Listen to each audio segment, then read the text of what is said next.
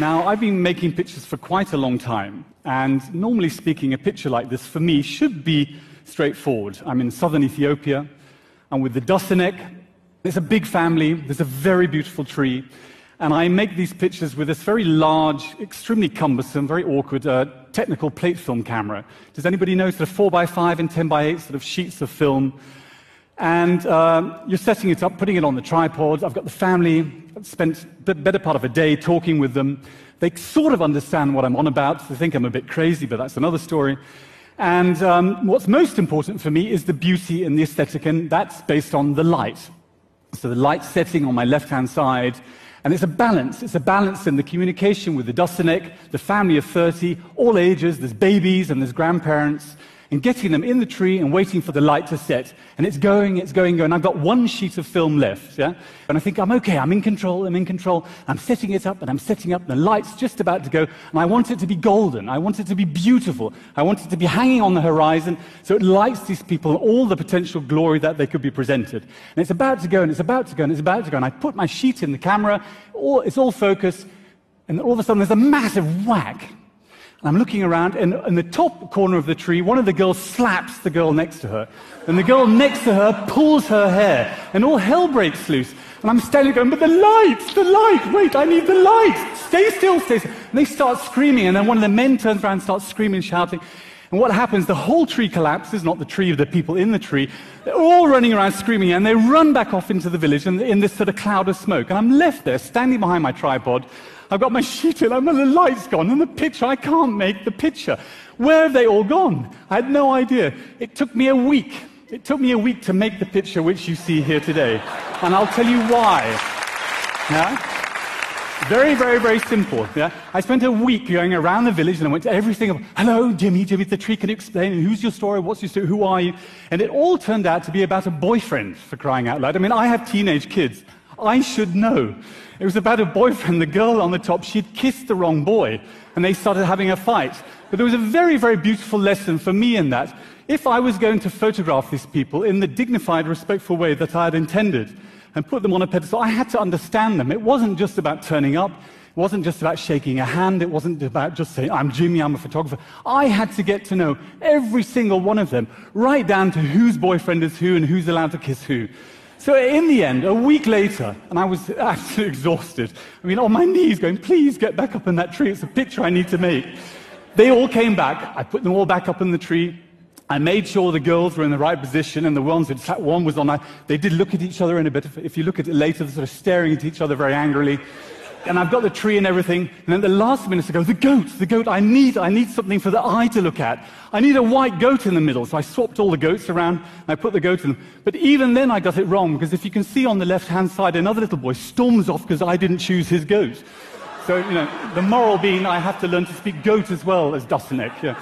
But anyway, the effort that goes into that picture, and the story that I've just related to you, as you can imagine, there are hundreds of other bizarre, eccentric stories of hundreds of other people around the world. And this was about 4 years ago, and I set off on a journey. To be honest, a very indulgent journey. I'm a real romantic. I'm an idealist, perhaps in some ways naive. But I truly believe that there are people on the planet that are beautiful. It's very, very simple. It's not rocket science. I wanted to put these people on a pedestal. I wanted to put them on a pedestal like they'd never been seen before. So I chose about 35 different groups, tribes, indigenous cultures, and they were chosen purely because of their aesthetic, and I'll talk more about that later. I'm not an anthropologist, I have no technical study with this subject, but I do have a very, very, very deep passion. And I believe that I had to choose the most beautiful people on the planet and the most beautiful environment that they lived in, and put the two together and present them to you. About a year ago, I published the first pictures. And something extraordinarily exciting happened. The whole world came running. And it was a bizarre experience because everybody from everywhere, who are they? What are they? How many are there? Where did you find them? Are they real? You faked it.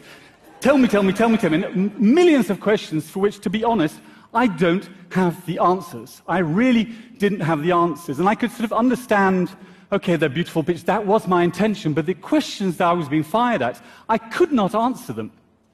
Until it was quite amusing. About a year ago, somebody said, "You've been invited to do a TED Talk." And I said, "TED? TED what? Who's TED? I haven't met TED before." He said, "No, a TED Talk." And I said, "Yeah, but who's TED? Do I have to talk to him, or do we sit with each other on the stage?" And then, "No, the TED group, you must know about it." And I said, I've been in a teepee and in a yurt for the last 5 years. How do I know who TED is? Introduce me to him. But anyway, to cut a long story short, so we have to do a TED Talk. Research, oh, exciting, that's great. And then eventually you're going to go to TED Global, even more exciting. But what do you need to do? You need to teach the people lessons that you've learned on your travels around the world with these tribes. I thought, lessons, okay, well, what did I learn? Yeah, good question. 3. You need 3 lessons, and they need to be terribly profound. And I thought, 3 lessons, okay, well, I'm going to think about it, and so I thought long and hard, and I stood here 2 days ago, and I had my test run, I had my cards, and I had my clicker in my hand, and the pictures were on the screen, and I had my 3 lessons, and I started presenting them. And I had this very odd out-of-body experience. I sort of looked at myself standing there going, "Oh, Jimmy, this is complete loads of codswallop. All these people sitting here, they've had more of these talks, they've heard more lessons in their life. Who are you to tell them what you've learned? Who are you to guide them? Who are you to show them what is right, what is wrong, what these people have to say?" And I had a little bit of it was very private, a little bit of a meltdown. I sort of went back and a little bit like the sort of, the boy walking away from the tree with his goat, very sort of disgruntled, and I go, that didn't work. It didn't work. It wasn't what I wanted to communicate. And I sort of thought long and hard about it, and I thought, well, the only thing I can communicate is very, very basic. You have to turn it all the way around. There's only one person I know here, and that's me. I'm still getting to know myself, and it's a lifelong journey, and I probably won't have all the answers, but I did learn some extraordinary things on this journey. So what I'm going to do is share with you my lessons. It's a very, as I explained at the beginning, very indulgent, very personal, how and why I made these pictures. And I leave it to you as the audience to interpret what these lessons have meant to me, what they could perhaps mean to you. I traveled enormously as a child, very nomadic. It was actually very exciting, all around the world.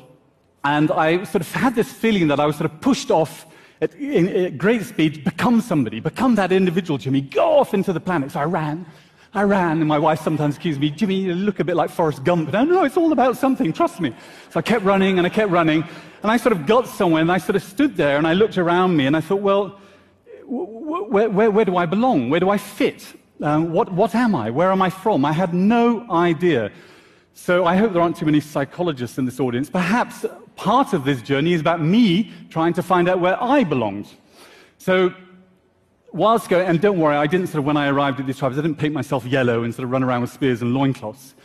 But what I did find were people that belonged themselves, and they inspired me, some extraordinary people. And I'd like to introduce you to some heroes of mine. They're the Huli. Now, the Huli are some of the most extraordinarily beautiful people on the planet. They're proud. They live in sort of the Papua New Guinean highlands. There's not many of them left, and they're called the Huli Wigmen. And images like this, this is what it's all about for me. And you've spent weeks and months there talking with them, getting there, and I want to put them on a pedestal. And I said, you have something that many people have not seen. You sit in this stunning nature, and it really does look like this, and they really do look like this. This is the real thing. And you know why they're proud. You know why they look like this. And why I broke my back, literally, to photograph them and present them to you, is because they have these extraordinary rituals. And the Huli have this ritual. When they're teenagers, becoming a man, they have to shave their heads. And they spend the rest of their life shaving their heads every single day. And what they do with that hair, they make it into a creation. A creation that's a very personal creation. It's their creation. It's their Huli creation. So they're called the Huli Wigmen. That's a wig on his head. It's all made out of his human hair. And then they decorate that wig with the feathers of the birds of paradise. And don't worry, there are many birds there. There's very few people living, so there's nothing to get too upset about. And they spend the rest of their life recreating these hats and getting further and further and further. And it's extraordinary. And there's another group, and they're called the Kalam, and they live in the next valley. But they speak completely different language. They look completely different. And they wear a hat, and it's built out of scarabs, these fantastic sort of emerald green little scarabs.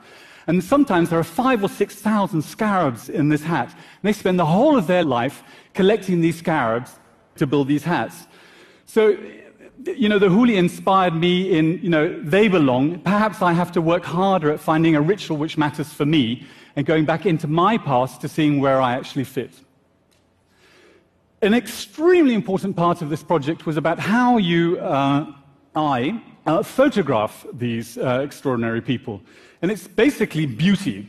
I think beauty matters. We spend the whole of our existence revolving around beauty, beautiful places, beautiful things, and ultimately, beautiful people. It's very, very, very significant. I've spent the whole of my life analyzing, what do I look like?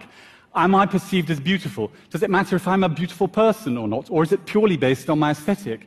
And then when I went off, I sort of came to sort of a very narrow conclusion. Do I have to go around the world photographing, women between the age of 25 and 30? Is that what beauty is going to be? Is everything before and after that utterly irrelevant?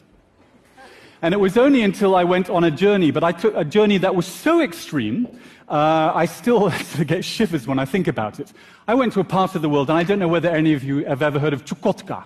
Has anybody ever heard of Chukotka? Okay, Chukotka probably is technically as far as one can go and still be on the living planet. It's 13 hours flight from Moscow. So first you've got to get to Moscow, and 13 hours flight non-stop from Moscow. And that's if you get there. As you can see, some people sort of miss the runway. And then when you land there, in Chukotka are the Chukchis. Now the Chukchis are the last sort of indigenous Inuit of Siberia. And they're people I'd heard about, I'd hardly seen any images of, but I knew they were there. And I'd been in touch with this guide, and this guide said, there's this fantastic tribe, there's only about 40 of them. You'll be okay, we'll find them. So off we went on this journey. And we arrived there after a month of traveling across the ice. And we got to them. But then I was not allowed to photograph them. They said, you cannot photograph us. You have to wait. You have to wait until you get to know us. You have to wait until you understand us. You have to wait until you see how we interact with one another. And only then, it was many, many weeks later, I saw a respect. They had zero judgment. They observed one another, from the youth, from the middle age to the old. They need each other. Their children need to chew the meat all day because the adults don't have any teeth. But at the same time, the children take the old-age people out to the toilet because they're infirm. So there's this fantastic community of respect. And they adore and admire one another. And they truly taught me what beauty was. Now, I'm going to ask for a little bit of audience interaction. This is extremely important for the end of my talk. If you could look at somebody left to the right of you, and I want you to observe them, and I want you to give them a compliment. This is very important. Now, it may be their nose or their hair or even their aura. I don't mind. But please look at each other, give them a compliment. You have to be quick because I'm running out of time. And you have to remember it. Okay, thank you, thank you, thank you. You've given each other a compliment. Hold that compliment very, very tightly. Hold it for later. And the last thing, it was extraordinarily profound, and it happened only 2 weeks ago. 2 weeks ago, I went back to the Himba. Now, the Himba live in northern Namibia, on the border of Angola, and I'd been there a few times before, and I'd gone back to present this book I'd made, to show them the pictures, to get into a discussion with them, to say, this is how I saw you, this is how I love you, this is how I respect you. What do you think? Am I right? Am I wrong? So I wanted this debate. It was very, very, very emotional. And one night we were sitting around a campfire, and I have to be honest, I think I'd had a little bit too much to drink, and I was sort of sitting under the stars going, this is great, you see my pictures, we love each other. And then I'm a little bit slow, and I looked around me and I said, well, I thought maybe the fence is missing. Wasn't there a fence here last time I came? This big sort of protective fence around the village. And they sort of looked at me and go, yeah, Chief died. I thought, okay, well, Chief died, right? Look up at the stars again, look at the campfire. Chief died. What on earth does Chief die have to do with the fence? Chief died. First we destroy, huh? Then we reflect. Then we rebuild, then we respect. And I burst out in tears because my father had only just died prior to this journey. And I didn't ever acknowledge him. I didn't ever appreciate him for the fact that I'm probably standing here today because of him.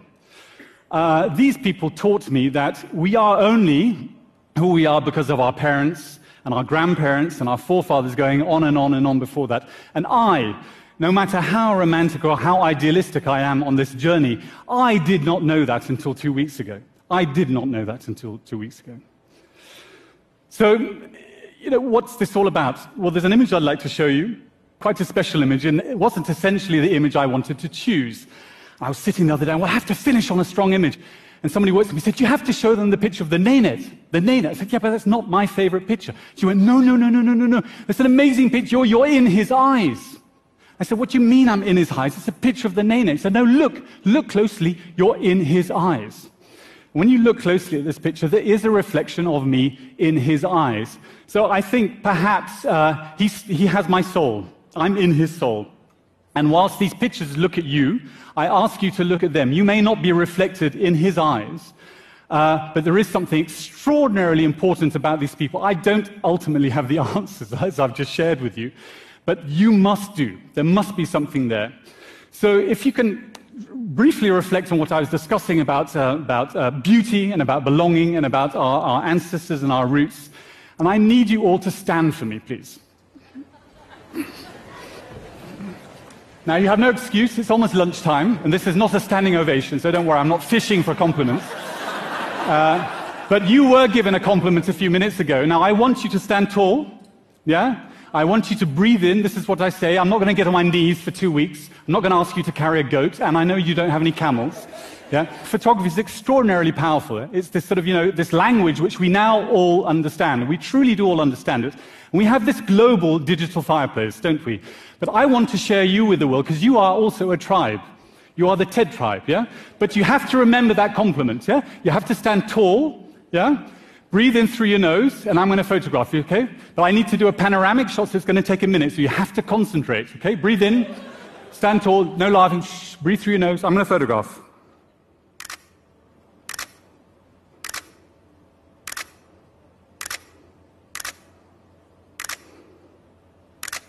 Thank you.